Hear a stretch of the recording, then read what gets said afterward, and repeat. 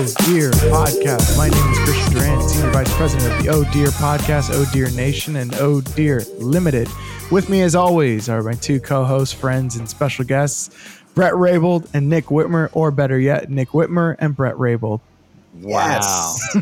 Professional, dude. You know what's funny is I know that's how you actually feel, too.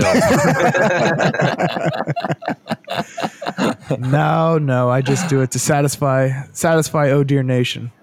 No, you guys are closer friends. It's not weird. I don't compete over friendship. It's okay, Christian. I get hashtag Team Whitmer tweets every day. So I don't like how you introduced Brett first. So I got to make it fair to everybody. Yeah, I understand. It's all good. Yeah. You don't realize this, but I'm the diva of the podcast. It's so accurate, dude. Whitmer's just like a regular Diana Ross all the time. That's why I make one of you do the intro just so I can criticize it. Not my tempo. Not my tempo. And I only criticize it so you know that I'm the one that's in charge. It's a lot safer recording remotely because I remember when I would mess up an intro, like when we were together live in the studio, Whitmer would hurl a chair at me. So it's a lot safer for my, my mental space and my body as well. I would hurl a chair and then say, I did not spend 2 hours putting makeup on for you to fuck up the intro like that, you piece of shit. Oh, man. Whitmer, did you see Whiplash, that movie that I kind of referenced? Yeah, man, I love that movie. It is one of the great movies of our time. Brilliant movie. Of the last decade, I'm convinced that is a top 10 movie of the 2010s. You know what's weird? I think most women who I've talked to about that movie thought it was a bad message or something, and they didn't really like it. But like men are like, yeah, she was fucking, dude, you gotta struggle, you gotta be abused. That's the only way to make good shit. And it is like, it's a very male notion where you're like, you just gotta be one of the greats. That's it. There's no being great. You just got to be one of the greats. And none of us will achieve that. None of us men in general. I think the senior vice president of the Oh Dear Nation, I think he's going to be one of the greats. Thank you. I've already done a lot to shoot myself in the foot, though. What do you mean? Well, you get married. You start getting comfortable. Yeah. You rent houses in the Hamptons. Had caviar. Yeah, caviar, a puppy. I mean, it's true. We can call them either creature comforts or life. I like to call them creature comforts. That's why I refer to your wife, your life.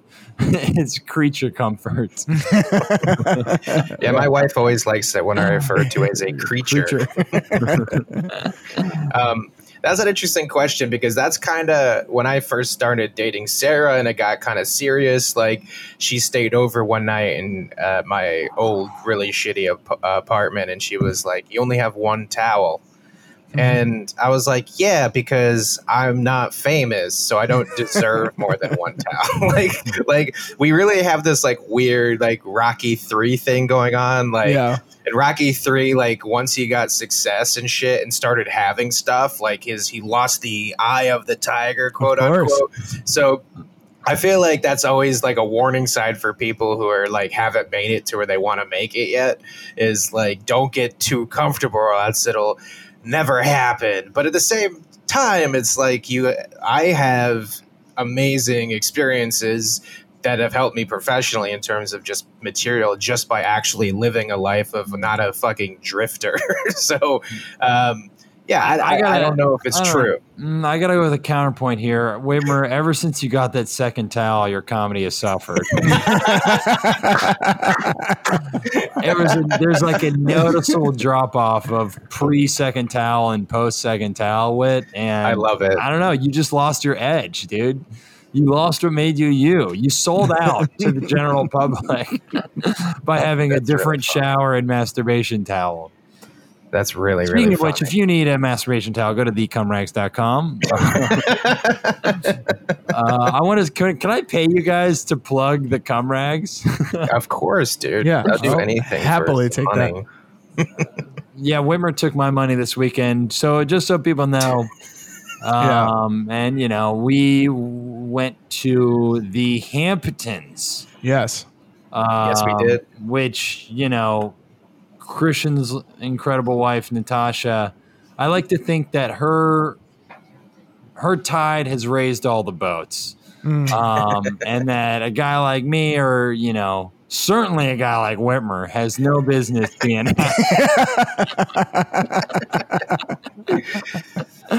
So there was a moment this past week. So we were at the Hamptons this past weekend, and it was really fun celebrating Chris and Natasha's birthdays. But there's a moment this past weekend where just Whit and I think we're just on a couch, 6 feet apart. And of course. There is Whitmer just looked at me, and we were just like talking about where Whitmer's been. Like Whitmer's just like, yeah, I was raised on a mountain in Virginia. Now look at me. I know he didn't really say that, right? Or did he? A version of that. I mean, like tongue in cheek. It wasn't like that. It was like tongue in cheek, not like I've made it. Right. Whitmer's funny, Christian. Fuck you. I think it was just kind of like because Brett will always say to me the fact that you live in New York and do comedy is amazing considering you grew up on a mountain. And then I was saying something along the lines of, yeah, man, and who would have thought that I would be in the Hamptons right now? Kind of as like a joke. Yeah. But kind of like in a funny way, though, because one, no one on the mountain really knew what the Hamptons were. Yeah. So if someone told me when I was 10, hey, you're going to be in the Hamptons one day, I'd be like, okay. Literally no one would believe it because they didn't know what the hell it is. Yeah.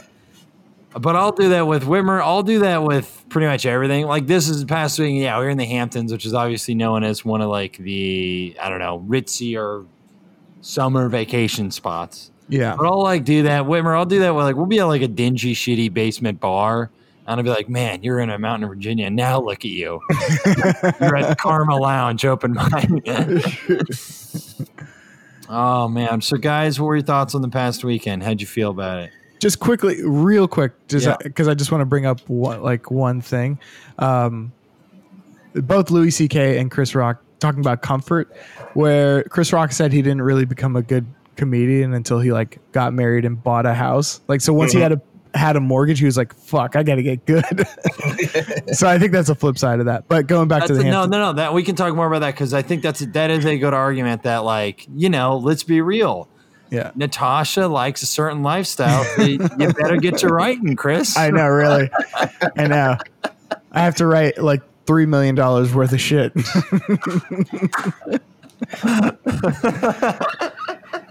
And soon. I know. Yeah, Chris, get describing. I know. If you think about it that way, you're like, God, what do I write? That's when you start going can we make another Avengers movie? The Green Hornet, we could reboot. We could do something with that. I don't know. Smurfs? They do anything with the Smurfs? What's something with He-Man? Have they made a He-Man live action movie yet? Because that's a money grab. Can you just take that from James Cameron and do Titanic, Avatar edition, and it's Titanic remade with the Na'vi? I like the idea of remaking Titanic, but with revisionist history, the way Quentin Tarantino does. Yeah. And there's a group of scruffy, an entourage type that melts the ice caps before the Titanic hits it. Yeah. And that's the whole movie. It's from their point of view. We should remake. Oh, go ahead, Chris. No, that would be the ballsy move for Tarantino's quote unquote last film is a Titanic movie where it doesn't crash.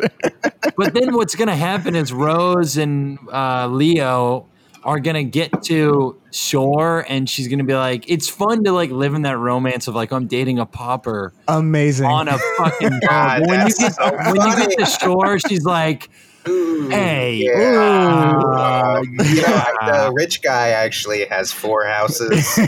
So we're going to the Hamptons, and you can go back to your mountain in West Virginia. It's pretty. True love is great for 45 minutes. Yeah. But once the reality of life comes, it's like, well, I don't know. Really? You ever hooked up on a cruise before? Exactly. Yeah. It's like, do you have a 401k? It doesn't really matter when we're fucking in a fucking boat, but when we're on land, having a 401k matters. Yeah, you're not $10 million charismatic, you know. Your charisma's worth 80 grand. Like, okay, you get a normal job, Leo.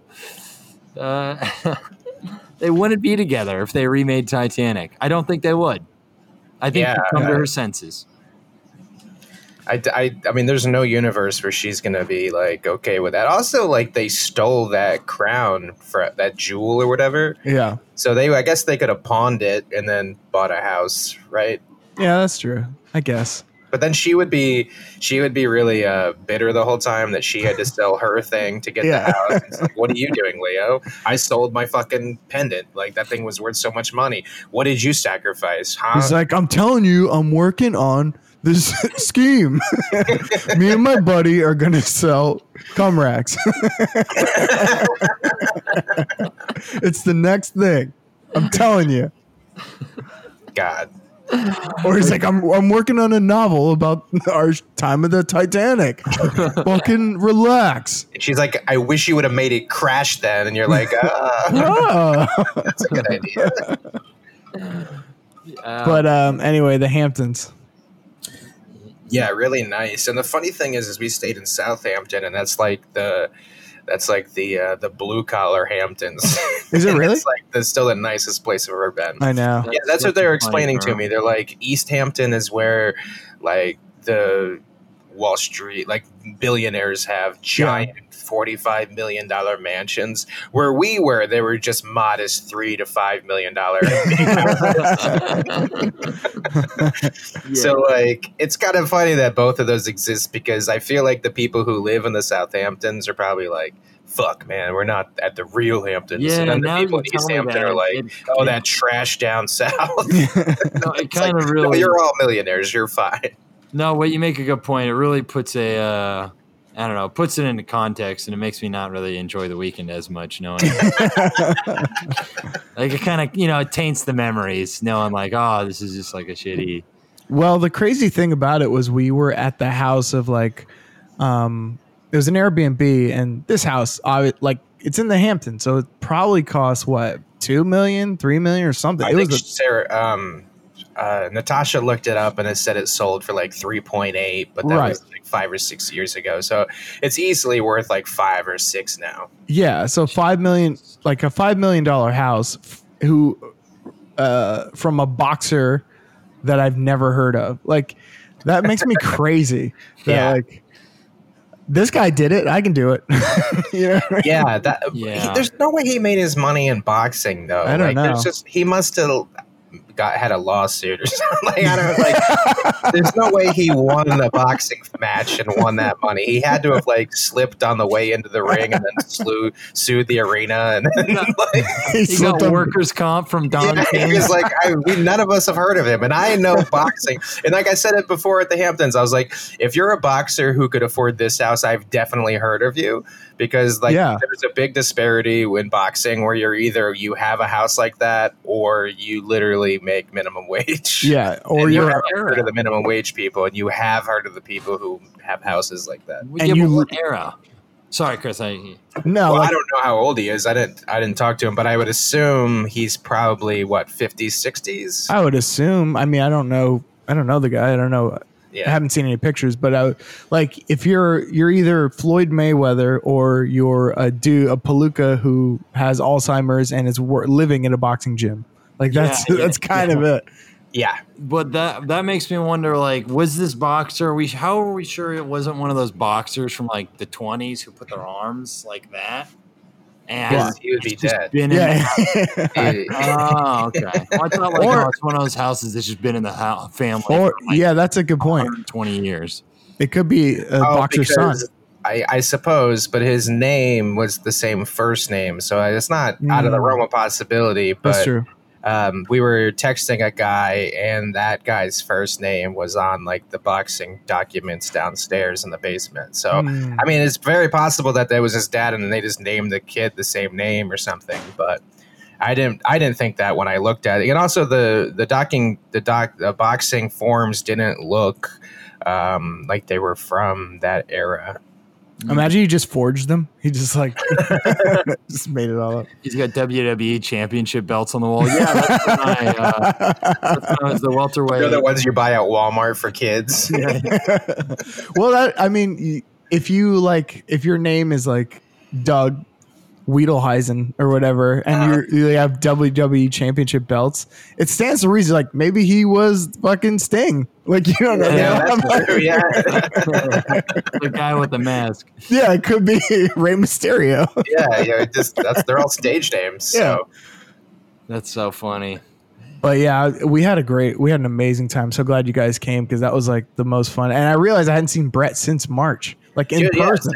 Yeah. That's How'd crazy, I look, man. How'd I look? You look good, man. Yeah. You were like, other than Tim, you like had the best abs in the place. Oh, hell yeah, dude. Yeah, there was one like giant jacked guy. Other than me, of course. But he's like, I know. And before he's like, oh, don't judge me, I've gained weight. I'm like, muscle probably, but fucking. That's so funny. That of all people who could be body shamed, Tim was like literally, he was literally ripped. Yeah. I want to tell this story on the old podcast about that weekend. So I'll be honest with everyone out there. It was a weekend where I was seeing friends, so I intended to have a couple of J's. So I brought a couple of marijuana cigarettes to the, and in my head I was like, oh, I'll smoke one and I'll give one to a friend or friends to smoke. So there was a point in time where I had smoked like a third of the one I brought, and I was about to get back in the pool. So I took it out of my pocket and I put the joint on next to a phone, like by the hot tub, and I forgot about it. And what we should also tell you is that this past weekend, one of Natasha's like aunts was there who brought her 12-year-old son. So I had forgotten about the joint. Like 30 minutes later, Natasha was like, "Oh, hey, Brett," or the kid's name, which I won't say. Let's just say Chris. Will you go? Shit, you're Chris. I know. Call him Doug. Doug. Doug, will you go grab my phone? And then 10 minutes after you grabbed it, I was like, shit, my joint was totally on the phone.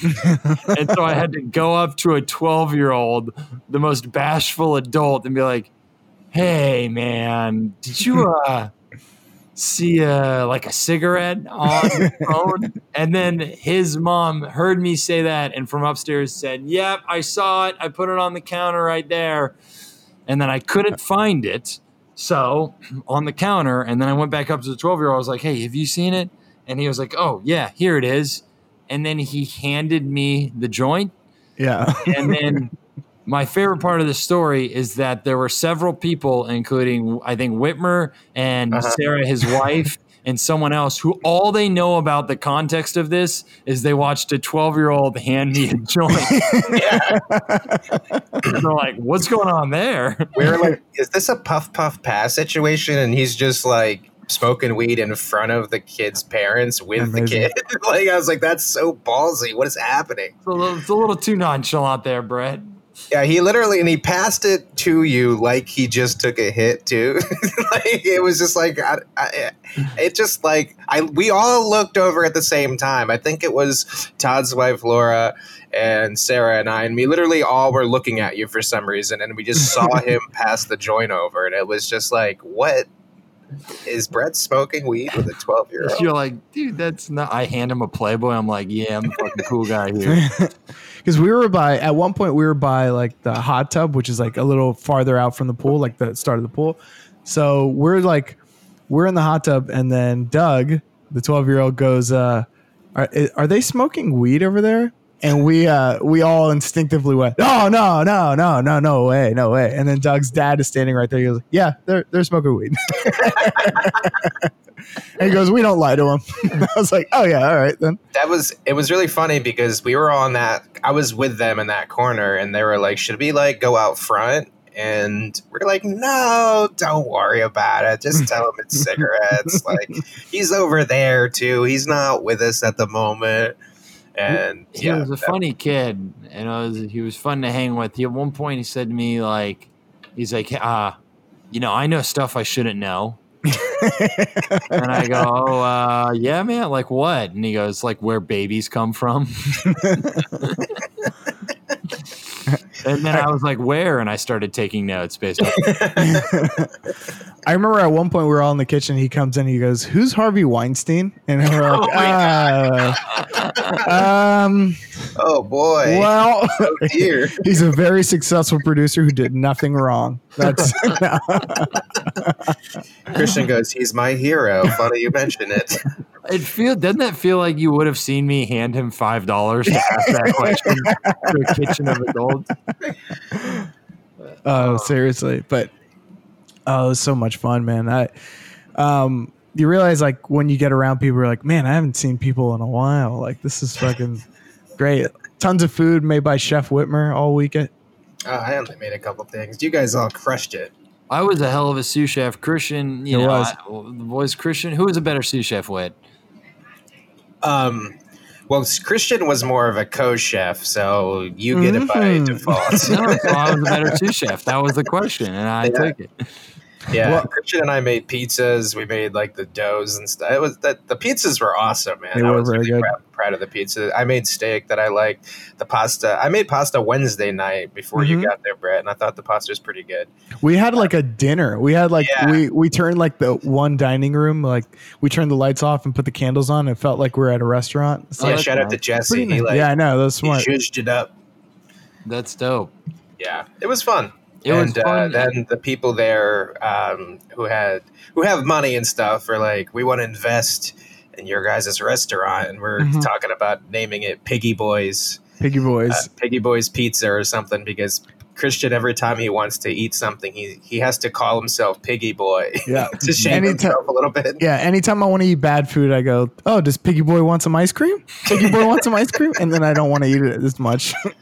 I thought it'd be cool. Instead of doing it Piggy Boys BOY''S, it should be called Piggy Boys with a S apostrophe after the S, and it's Piggy Boy's Pizza. Oh yeah, like his possessive. Yeah, I'll see your Piggy Boys possessive, and I'll raise you Piggy Boys. Boys spelled BOIS. Doesn't that kind of seem sick, right? Piggy Boys. Man. That's like a barbecue place in Louisiana. Yeah. Piggy Boys. Yeah, that was an amazing experience. Dude, I was a sous chef with Whitmer, and I told this to Chris. This guy was the most strict chef I'd ever seen.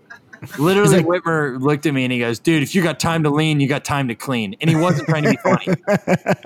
He wasn't trying to be funny. I did not say that. He said that 100% true.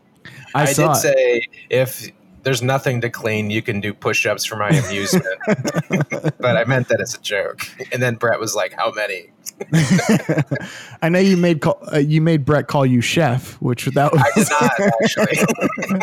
I wanted him to. I said he had to call you chef. I never want to be called chef. I'm like, just Whitmer is fine. You got to do all the restaurant stuff, like pass me a spoon, heard right behind chef. I took it seriously. I had a rule that I always had to stay within like 3 steps of Whitmer even when I wasn't doing a task. So I just followed him. He saluted me at one point. I was like, why are you saluting me? It's fun to take. It was funny. I did teach him how to sear a New York strip. Oh, nice.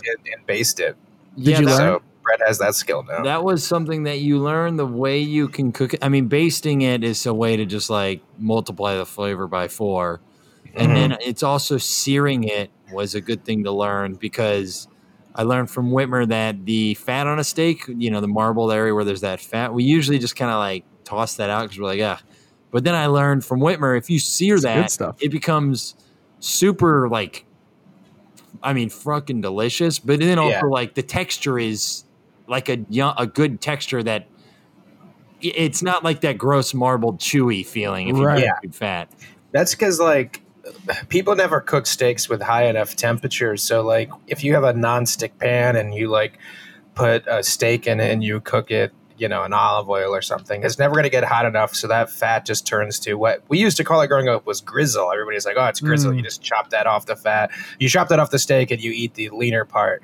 But if you cook it right, the fat literally turns into like a meat butter, and it's like soft and delicious. It melts in your mouth, but then also it'll get a crisp on the outside, so it'll give you some texture. It's awesome. Yeah, it's a great technique. I mean, it's very helpful watching Whitmer work because Whitmer you're very, I feel like your mind's kind of constantly moving on the tasks, and sometimes your body is able to go into like this, what's the right, just like robotic, like you know what the task you're doing, so you're just doing the task rotely, but your brain is like, all right, what am I doing next? You're not using your mental space on like shalloting onions or something. Yeah, it's basically, and everybody who cooks gets this. It's basically, my dad is a pilot, and he talks about it. It's just you're in flow. Say it, Christian. You're in flow. Yeah, you're in flow, and it's like my dad, when he's flying a plane, will be using two separate hands to do two different tasks at the same time, but he's also looking at another instrument. It's like multitasking. He's also texting while flying. Yeah, he's also, he's texting me a link about a conspiracy.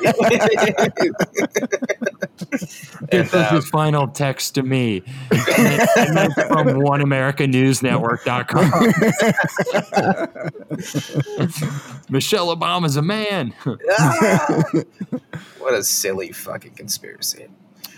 No, but you're saying it's like muscle memory.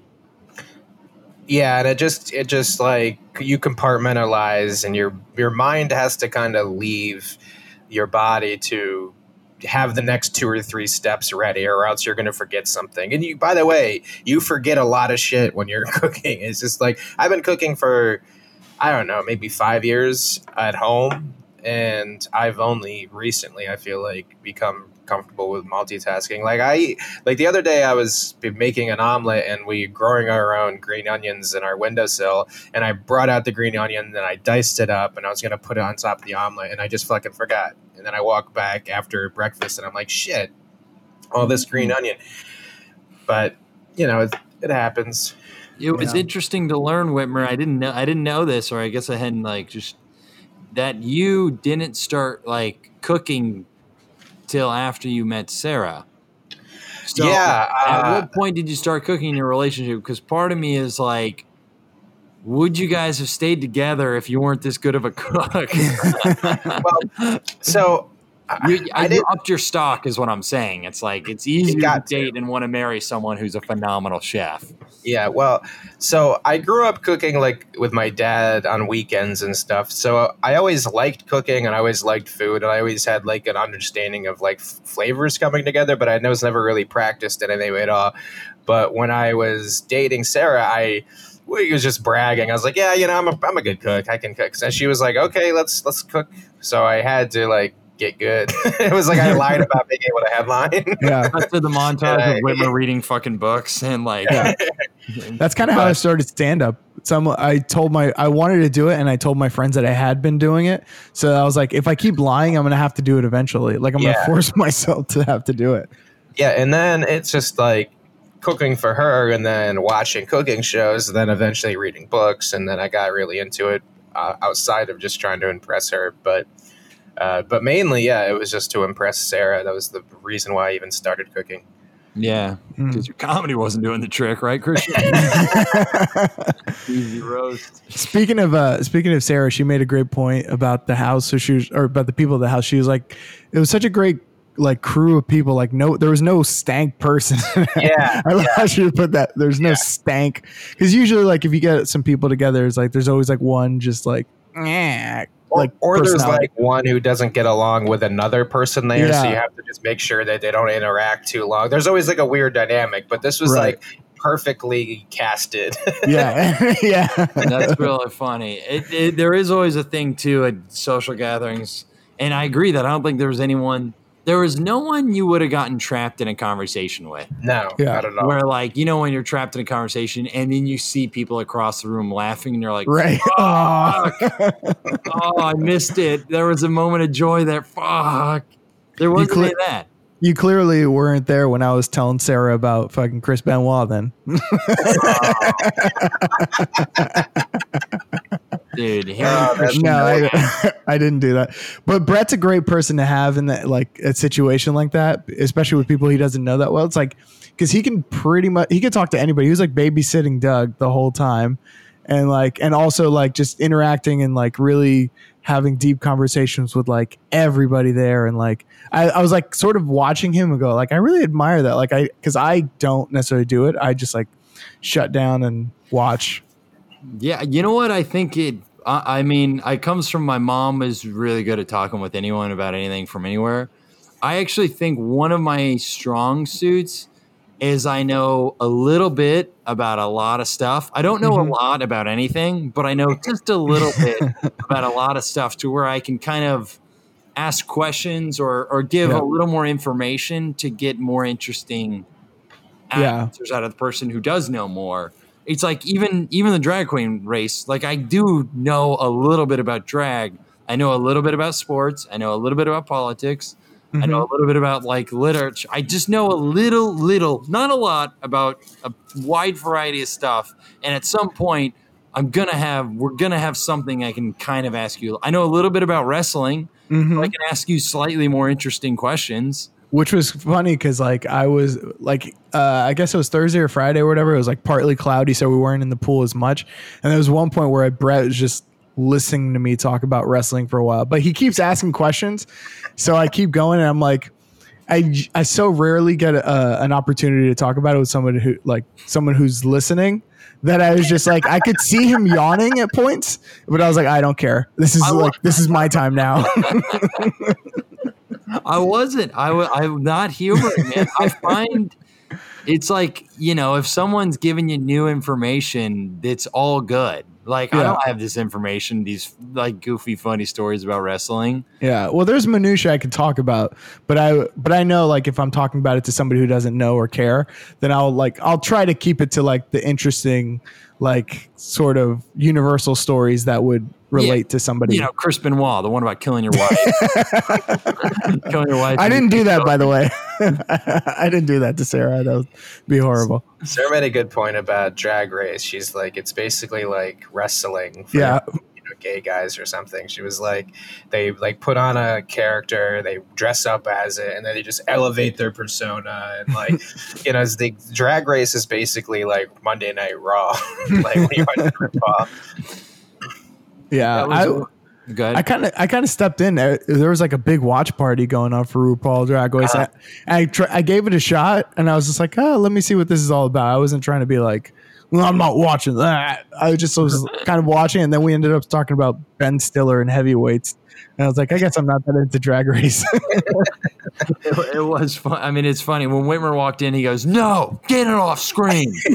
Get it off screen. No, get this off my television.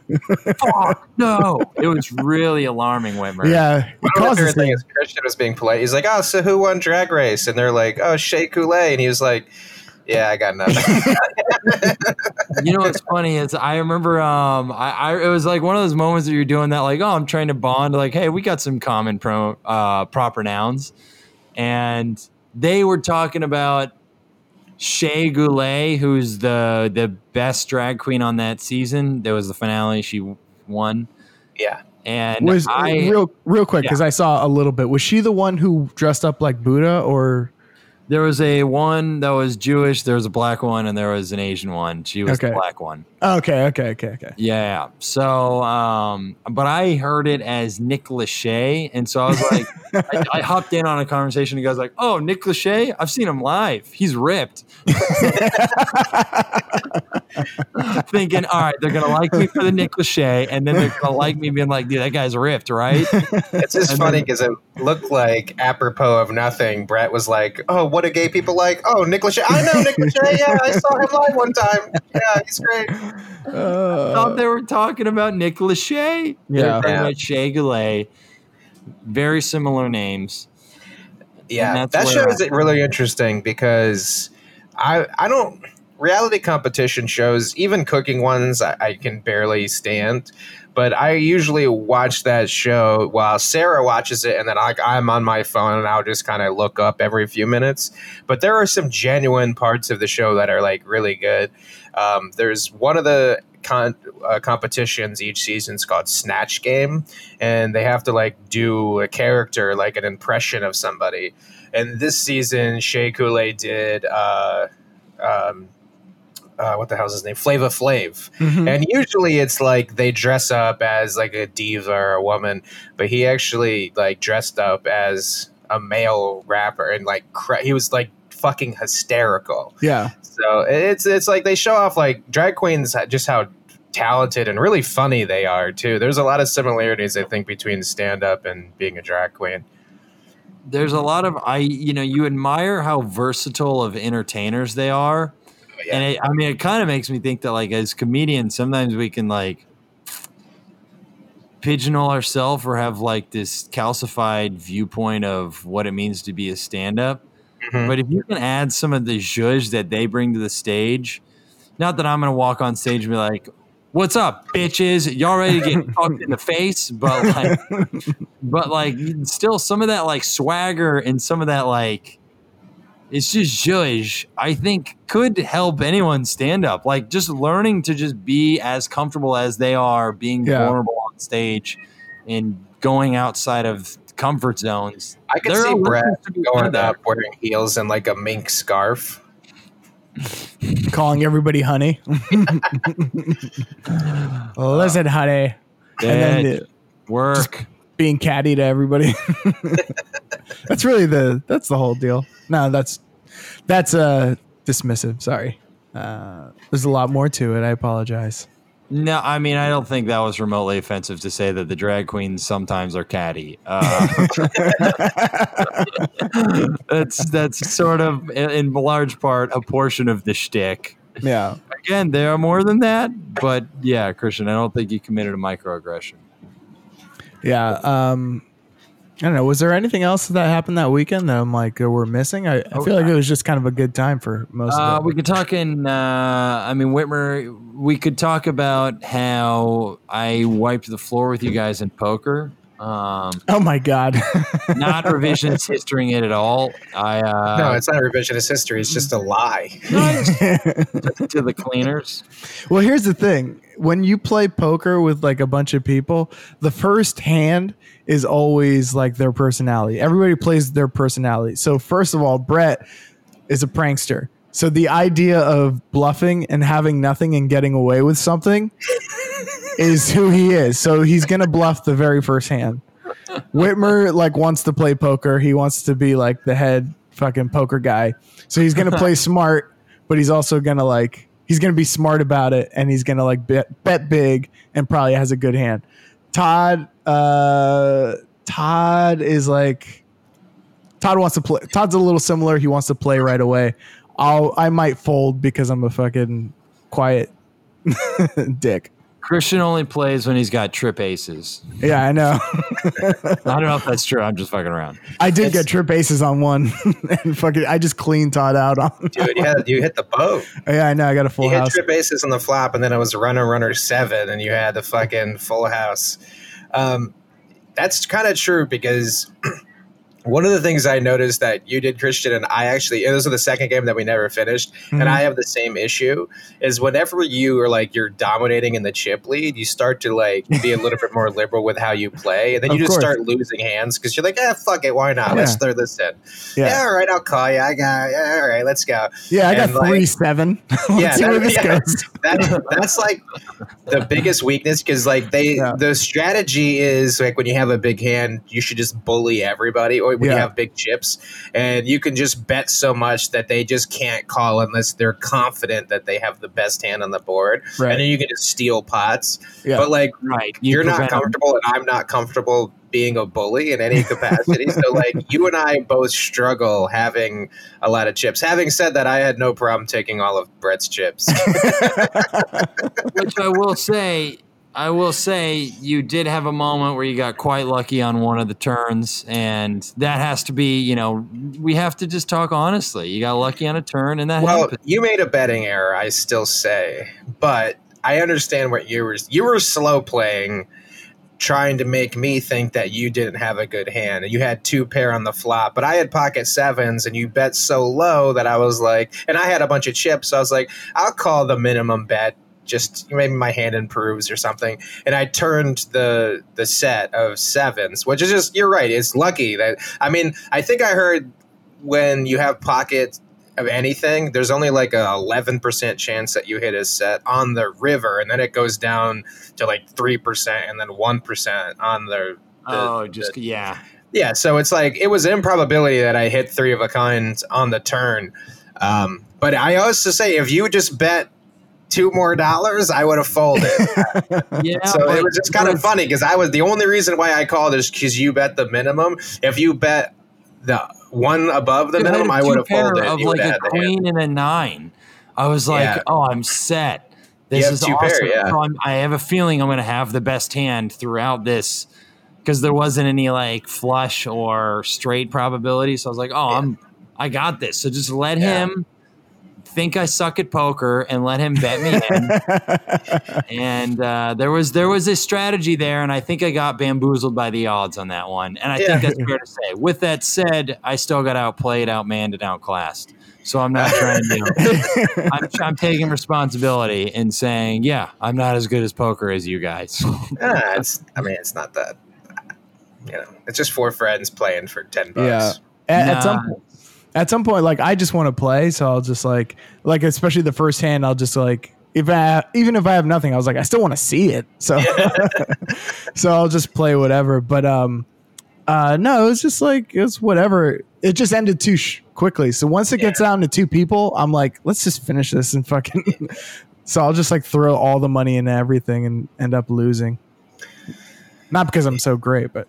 Wibber, I think you should tell this story, the brief story on the podcast, because you used to do like poker nights with some random buddies, right? Yeah.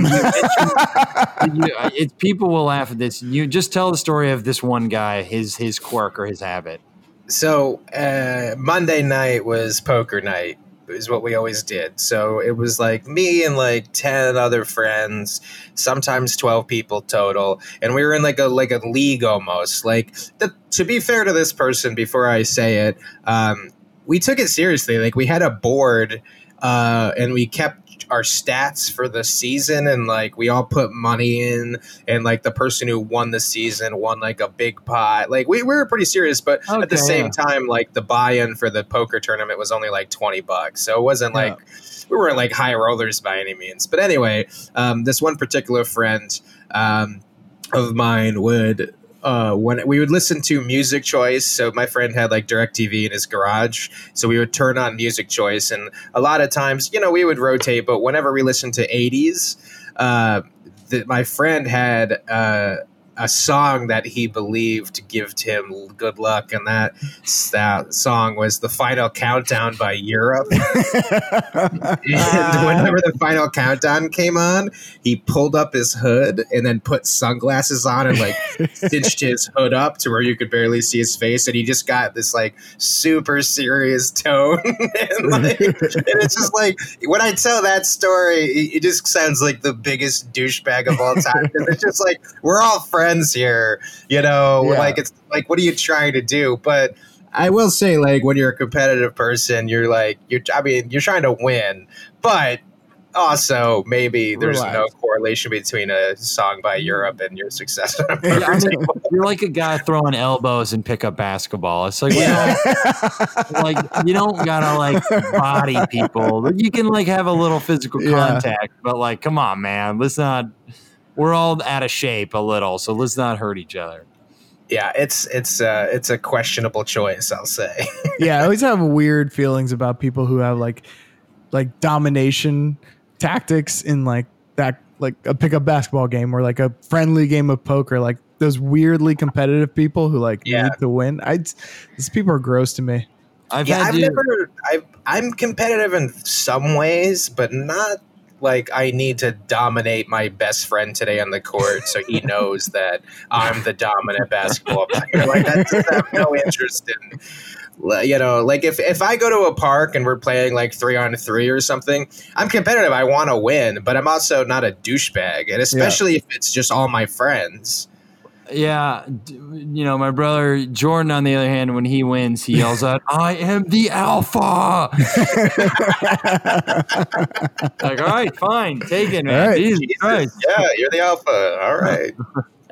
Anytime when I'm around a person like that, and I feel like it's starting to get like, that person is starting to be like, oh, I need to be competitive about this, or like, I'm going to fucking show Christian off. I'm like, I immediately just go, all right, I'm done. And I just kind of walk away because it would bother them so much more that I'm like, it's like war games. The only way to win is to not play. Yeah. Well, it's a mind game because it makes you be like, well, what's wrong with me? They didn't want to play with me. Yeah, I grew up a competitive kid. I've had to react against that notion. I've had times where I'm like, was the overly competitive guy in pickup. But, I also was taking home W's, so you tell me. What's okay. I'm sure in that playground they remember you, Brett, to this day. Oh, yeah. I'll write them letters and say, remember when I fucking owned you in dodgeball? You fucking loser. But overall, it's like an amazing weekend. Yeah, it's awesome, man. Same weekend that the Chainsmokers also did a concert in Southampton, in which case they apparently didn't abide by the social distancing guidelines and are now being investigated by the New York Health Department. Is that right? From what I understand, like gatherings are supposed to be held under 25 people in New York right now at like phase 4. And we were well under the 25. We had like 12 people or so.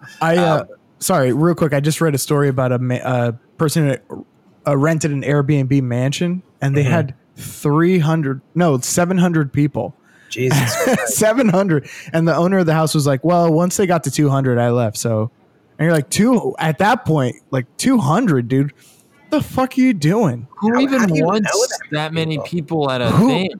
Who knows that many people? How do you trust that many people around a mansion? That's like me inviting everybody on Facebook and they all went. But it's like, I trust you guys, but I don't trust people I met 3 times to not steal or ruin something at a mansion that now I'm financially responsible for. You know what I mean? Yeah. Like, I would never I would feel nervous if I was Natasha and had 12. I mean, with us, it was a good crew, but I mean, you know what I mean? Like, you never know if someone just swipes something or breaks something and hides it. And then, but you're thinking of it as when you're in a financial position where you're so willing to have just 700 people at a place, you're already beaten the financial concerns that constraints that I think us, less important and valuable people go through. No, but seriously, like, you don't give a fuck if you're having 700 people at a thing,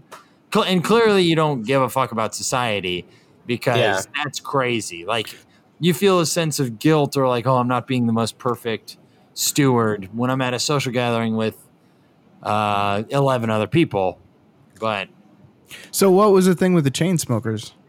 So they had a concert in Southampton. They called it "quote unquote" safe and sound. And you could see the photos and videos, and it did not look safe or sound because people were, it's like the crowd mosh that you see. Not as moshy, but just like the margins on a mosh pit were added 30%, and it needed to be like 150%. Yeah. And you're like, clearly, and of all bands, it's a perfect band to have it happen to because the Chainsmokers are this like college fratty douche rap duo that I mean, you can look it up. This guy sang live at an MTV show, and honestly, I'll go out on a limb. Brett, I have a better voice than him. And if you watch it, it's like you're like, wow, that was your number one. It bums me out that you got the chance to perform for 2 million people, and there's a legitimate, amazing singer who didn't. But there have always been fratty douchebags, and one of their early things was they put on their website, on like the homepage, it said 15 inches, the combined length of the Chainsmokers' penises. Wow. Wow, that's so lame. It's so lame. It's so especially lame. because the one guy has a 12-inch one, and oh, that's so cool. Yeah. That's crazy. I didn't realize that was in Southampton the same weekend we were there.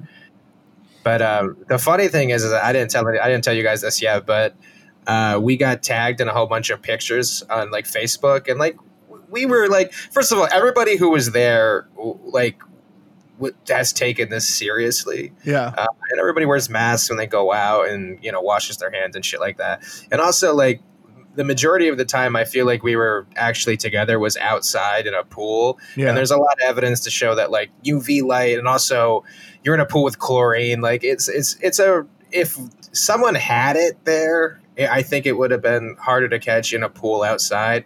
But I also was pretty confident that no one there had it. But there was a picture of all of us together in a pool, and it was posted on Facebook, and we all got tagged in it. And then Sarah's relatives started messaging her going, "What are you doing?" So we untagged ourselves from all the photos because I was like, "Oh shit, we're gonna get ostracized by people." Yeah, so, I saw that, and I was just like, once I got tagged, I was like, not that I care, but it's also like you don't want the headache of other people going like. That's all it is. It's I was there, and like we were making jokes like this is the photo in the newspaper that's that's going to be posted when we all get COVID. Like we were aware of what was going on, but I still stand that what we did was all in guidelines, and we kept below 25 people. The vast majority of the time we were like close to each other was outside. When we were inside, we didn't wear masks, but I don't feel like we were ever on top of each other inside either. So I also feel a sense of like, we weren't perfect, but you take calculated risks because also maybe even your mental health, I think we've been good during quarantine. I don't think it's insane to once see friends in a calculated, like cautious scenario. And also everybody's pretty much quarantining for the next 2 weeks. Like nobody's going out and doing more stuff. Exactly. That Chainsmokers concert was fucking dope though. Brett's like, I snuck off. I went to the concert. Had to go, man. It's once in a lifetime opportunity. The tickets were $25,000, FYI. That's actually true. If you read the article. No way. Yeah, because of the distancing and all that. The tickets to the Southamptons Chainsmokers concert were $25,000. $25,000, and they still had a crowd. Dude, I mean, I can double check it. Chainsmokers concert. 25. That's immoral, man. Tickets cost up to. Okay, so but that's still like that means the cheapest one's probably $2,000. The cheapest ones are still a lot. That can make you. There wasn't like $40, $50 tickets. That's fucking nuts, man. So, here's a reason why I'll perpetually just think the Chainsmokers are douchebags. At one point when I worked at Now This, me and a buddy. It was like a promotional piece with some startup at the time. Let's just call it, I don't even remember, but it's one of those names where it's a startup name that has like a Z in it pointlessly. And I don't know. It's like, you know what I mean? Like they have to like uniqueify their spelling to like make Here's the rules. You're naming a startup. If it's 2 words, you have to smash them together and then have a capital letter separating the 2 words instead of a space. And then if there's a vowel, you just take the vowel out. So if it ends in ER, it just ends in R now. You just take the vowels out. I think that's the rules of having a startup. You have to name it just like that. That's absolutely right. So I'm cutting in the video. the people who were the subjects of it were the Chainsmokers got interviewed. And like, I just remember having to watch this interview and going, I just had to watch an hour interview with people who never should be remotely interviewed. And I have to edit it together into these pieces. And the question that stuck out the most to me was this interviewer goes, and he was also, it was like a guy who like, because now the Chainsmokers were like a little rich and famous and like the cool college frat duo. Like he was like, dude. And he was like, so like, you know, now that you guys are like kind of blowing up, like, is it way easier to get chicks? And then one Chainsmoker A goes, that was actually never a problem before. Oh, God. And it just made me go like, oh, I just wanted to vomit on my keyboard because of how jealous I was of that lifestyle. That's God, what a douche. Oh, so douchey, man. I just remember when they had, I don't even remember the song now, but I remember seeing them, I don't know, like an award show or something. And I remember just going like, oh yeah, these are the people who will either be dead or irrelevant in 5 years. Sadly, that was 5 years ago. And they just had a COVID concert, so we'll see, maybe. Yeah, but, crossing our fingers. But it's that they're that type of person who think it's still awesome to get laid a lot in your like late 20s, early 30s. And you're like, if you're out just trying to like fuck around in your late 20s, early 30s, I'm like, button it up. Like, quit being a loser and choose someone to be alone with. You know what I mean? Yeah, it's the eternal bachelor guy is never interesting, I think. Aside from Leo. Yeah, that's true. Because he's also, his art's actually good.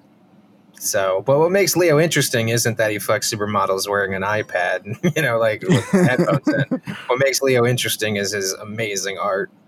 No, but that's a direct, it's not a symptom of his interestingness, but it is a direct result of his interestingness. Well, you know what's funny? It's like I never knew anything about the Chainsmokers. I just heard their songs on the radio. But now that you told me all this stuff, like the idea that your band's name is the Chainsmokers is really annoying. You know what I mean? Like that's so douchey. Like, oh, we're the Chainsmokers, dude. We smoke so fucking much, so fucking hardcore. Yeah, it's just they're just caught. I just knew that guy at my university. I just knew that guy who wore lax pennies and just like fancying themselves a DJ. They're the people who fancy themselves a DJ and somehow the industry fancied themselves back and fancying them back. And you're like, I knew 15% of the college campus I went to was like, yeah, I'm like a DJ. No, you're not. You're a guy with a fucking iPhone and Spotify Premium. So, but we did have a big music weekend. At some point, Brett played the entire Taylor Swift album, Folklore, for everybody, and he pretty much went on a rant because I came downstairs and you were like in a really passionate rant about how awesome Taylor Swift was and is. It was less of a rant, more of a soliloquy, but it was a beautiful, I mean, dude, it's why we like art and music is you should be able to defend it. And I think T Swift gets a lot of unnecessary bullshit. We got to talk about Folklore more next episode because I think we're winding down. But I can defend Taylor Swift. I don't even think she's someone that should have to be defended. I think there is a prejudice and a bias toward how much we artistically rate her, because she is a white girl that came from country that we used to know her songs when she was 15, and she's like a blonde female. And I think we think this all like only the great songwriters can be like Paul Simon lookalikes, and they got to come from a coffee shop and wear kind of a cool hat. And no, I think the fact that she wrote songs as a 15, 16-year-old is as valid, and that's awesome that someone cataloged that life experience. Yeah. It's just as valid as even some of the more pivotal, great pieces of art that, I agree, actually. I mean, I don't dislike her music in any way at all. Her genre is not like my biggest go-to, but I realized that she has some songs that are catchy and good. And what's impressive about her is that she writes her own music, and she has collaborations, but it's always with like other artsy people, and it's not manufactured music, which a lot of pop music sadly is, where like, you know, there's a hot girl who everybody, you know, jailbait ass is what the joke is, where everybody wants to bang her. So they're like, quick, write 11 pop songs, have her sing them, and then we'll sustain a career. And then other people are making money off of her. Like Taylor Swift started at a young age, but you get the sense that it's not the same like predatory type of, you know, like no one was like talking about how they can't wait until Taylor Swift's legal, like they did with Britney Spears. You know what I mean? Like, and Jessica Simpson's sister. That's who she is now, by the way. She's back to being Jessica Simpson's sister. But yeah, there's integrity to Taylor Swift, and partly I did watch the documentary on Netflix, which I obviously was made by her, so it's, you know, there's some of it's propaganda, but a lot of it's truth. And yeah, I have a ton of respect for her. So I mean, I don't know. I guess it's just like, she's not my thing, but I'll never criticize someone for liking her. So real quick, Brett, you just said that it's like she's valid because it's worth having someone catalog the blonde white girl 15, 16-year-old experience, right? Sure. Or yeah. I mean, it wasn't like a racial thing when she's 15. No. Yeah. So with that, in that line of logic, wouldn't it be valid for someone for the Chainsmokers to catalog the frat rock douchebag experience? Yes, I understand what you're saying, but I feel like there's a cynicism with the way that they approach music that doesn't exist with Taylor Swift, and that she's an actual wordsmith and a songwriter, and those guys, she's an artist. She really is an artist. Like, look how much she is continually and like, you know, evolves herself and her sound. Christian, you obviously don't know where she's been and what she's done as well as I do, but on her 8th album, to do a really stripped down, like kind of indie folk album. Oh, I'm aware, Brett. No, I'm just kidding. I'm aware because I spent a weekend with you. You told me. Don't patronize me. I know. Sorry. I know, but it's like, you know, when you get your soapbox about wrestling, I'll take a soapbox about some great music artists. Like, that's fine. She made a great folk album, indie folk album, after doing her most mature pop album, after doing her worst album, after doing her best pure bop album of like, oh my God, these are just all bangers. And then before that, it was country. Yeah. She reminds, I mean, this is going to be a weird comparison, but she's kind of like Kobe Bryant in that he just loved the process. Like, he loved waking up at 5, going to the gym. He loved, you know, after games to stay after and shoot to improve, like all of the tangible things that make people great. Like, if you love the process, you'll be really great. And she's clearly just loves writing songs, and she loves making music. So that's where there's no like cynicism like you get with the Chainsmokers, where you get the sense that it's overly what's the word, like contrived. Like, this is like, oh, it's Taylor Swift, so we better create a new album now because it's been this long and now she needs to make, it's all like, it all serves her as an artist, which is interesting. Yeah, and it stems from like actually just wanting to write songs, and you get a sense. I mean, a person like that has under a ginormous amount of pressure, because it's like, oh wow, it's no longer just me making my little art, and it's now like families eat because of what I do. And granted, everyone on her team has had, I mean, they're in the eastern part of the Hamptons. Anyone on her team, but I don't know. There's just a pressure that, and so she's continually been interesting, and I think the public, you know, based off the documentary I saw, like a healthier relationship with her public image has helped her art in a weird way. Whereas her worst album, I don't think she had a healthy relationship with her public image. I think she was too obsessed with it. But yeah, I mean, it's just a good album. I mean, she got Bon Iver on it. Like, how am I not going to get an erection from that? Like, and with that, I think that's a good place to close. That's my official review. How am I not going to get an erection from this? That's very good. All right. Guys, where can everybody find you? At Brett Raybold. Wait, go. In Brooklyn, just find me on the streets, son. I'm out here. And on Instagram, Nick_Wimmer. Christian Duran, SVP, and King Latifah on Spotify and all the places you stream your music. After you're done streaming Taylor Swift's album, give me a stream. All right, guys. Thanks so much. See you next week. Bye.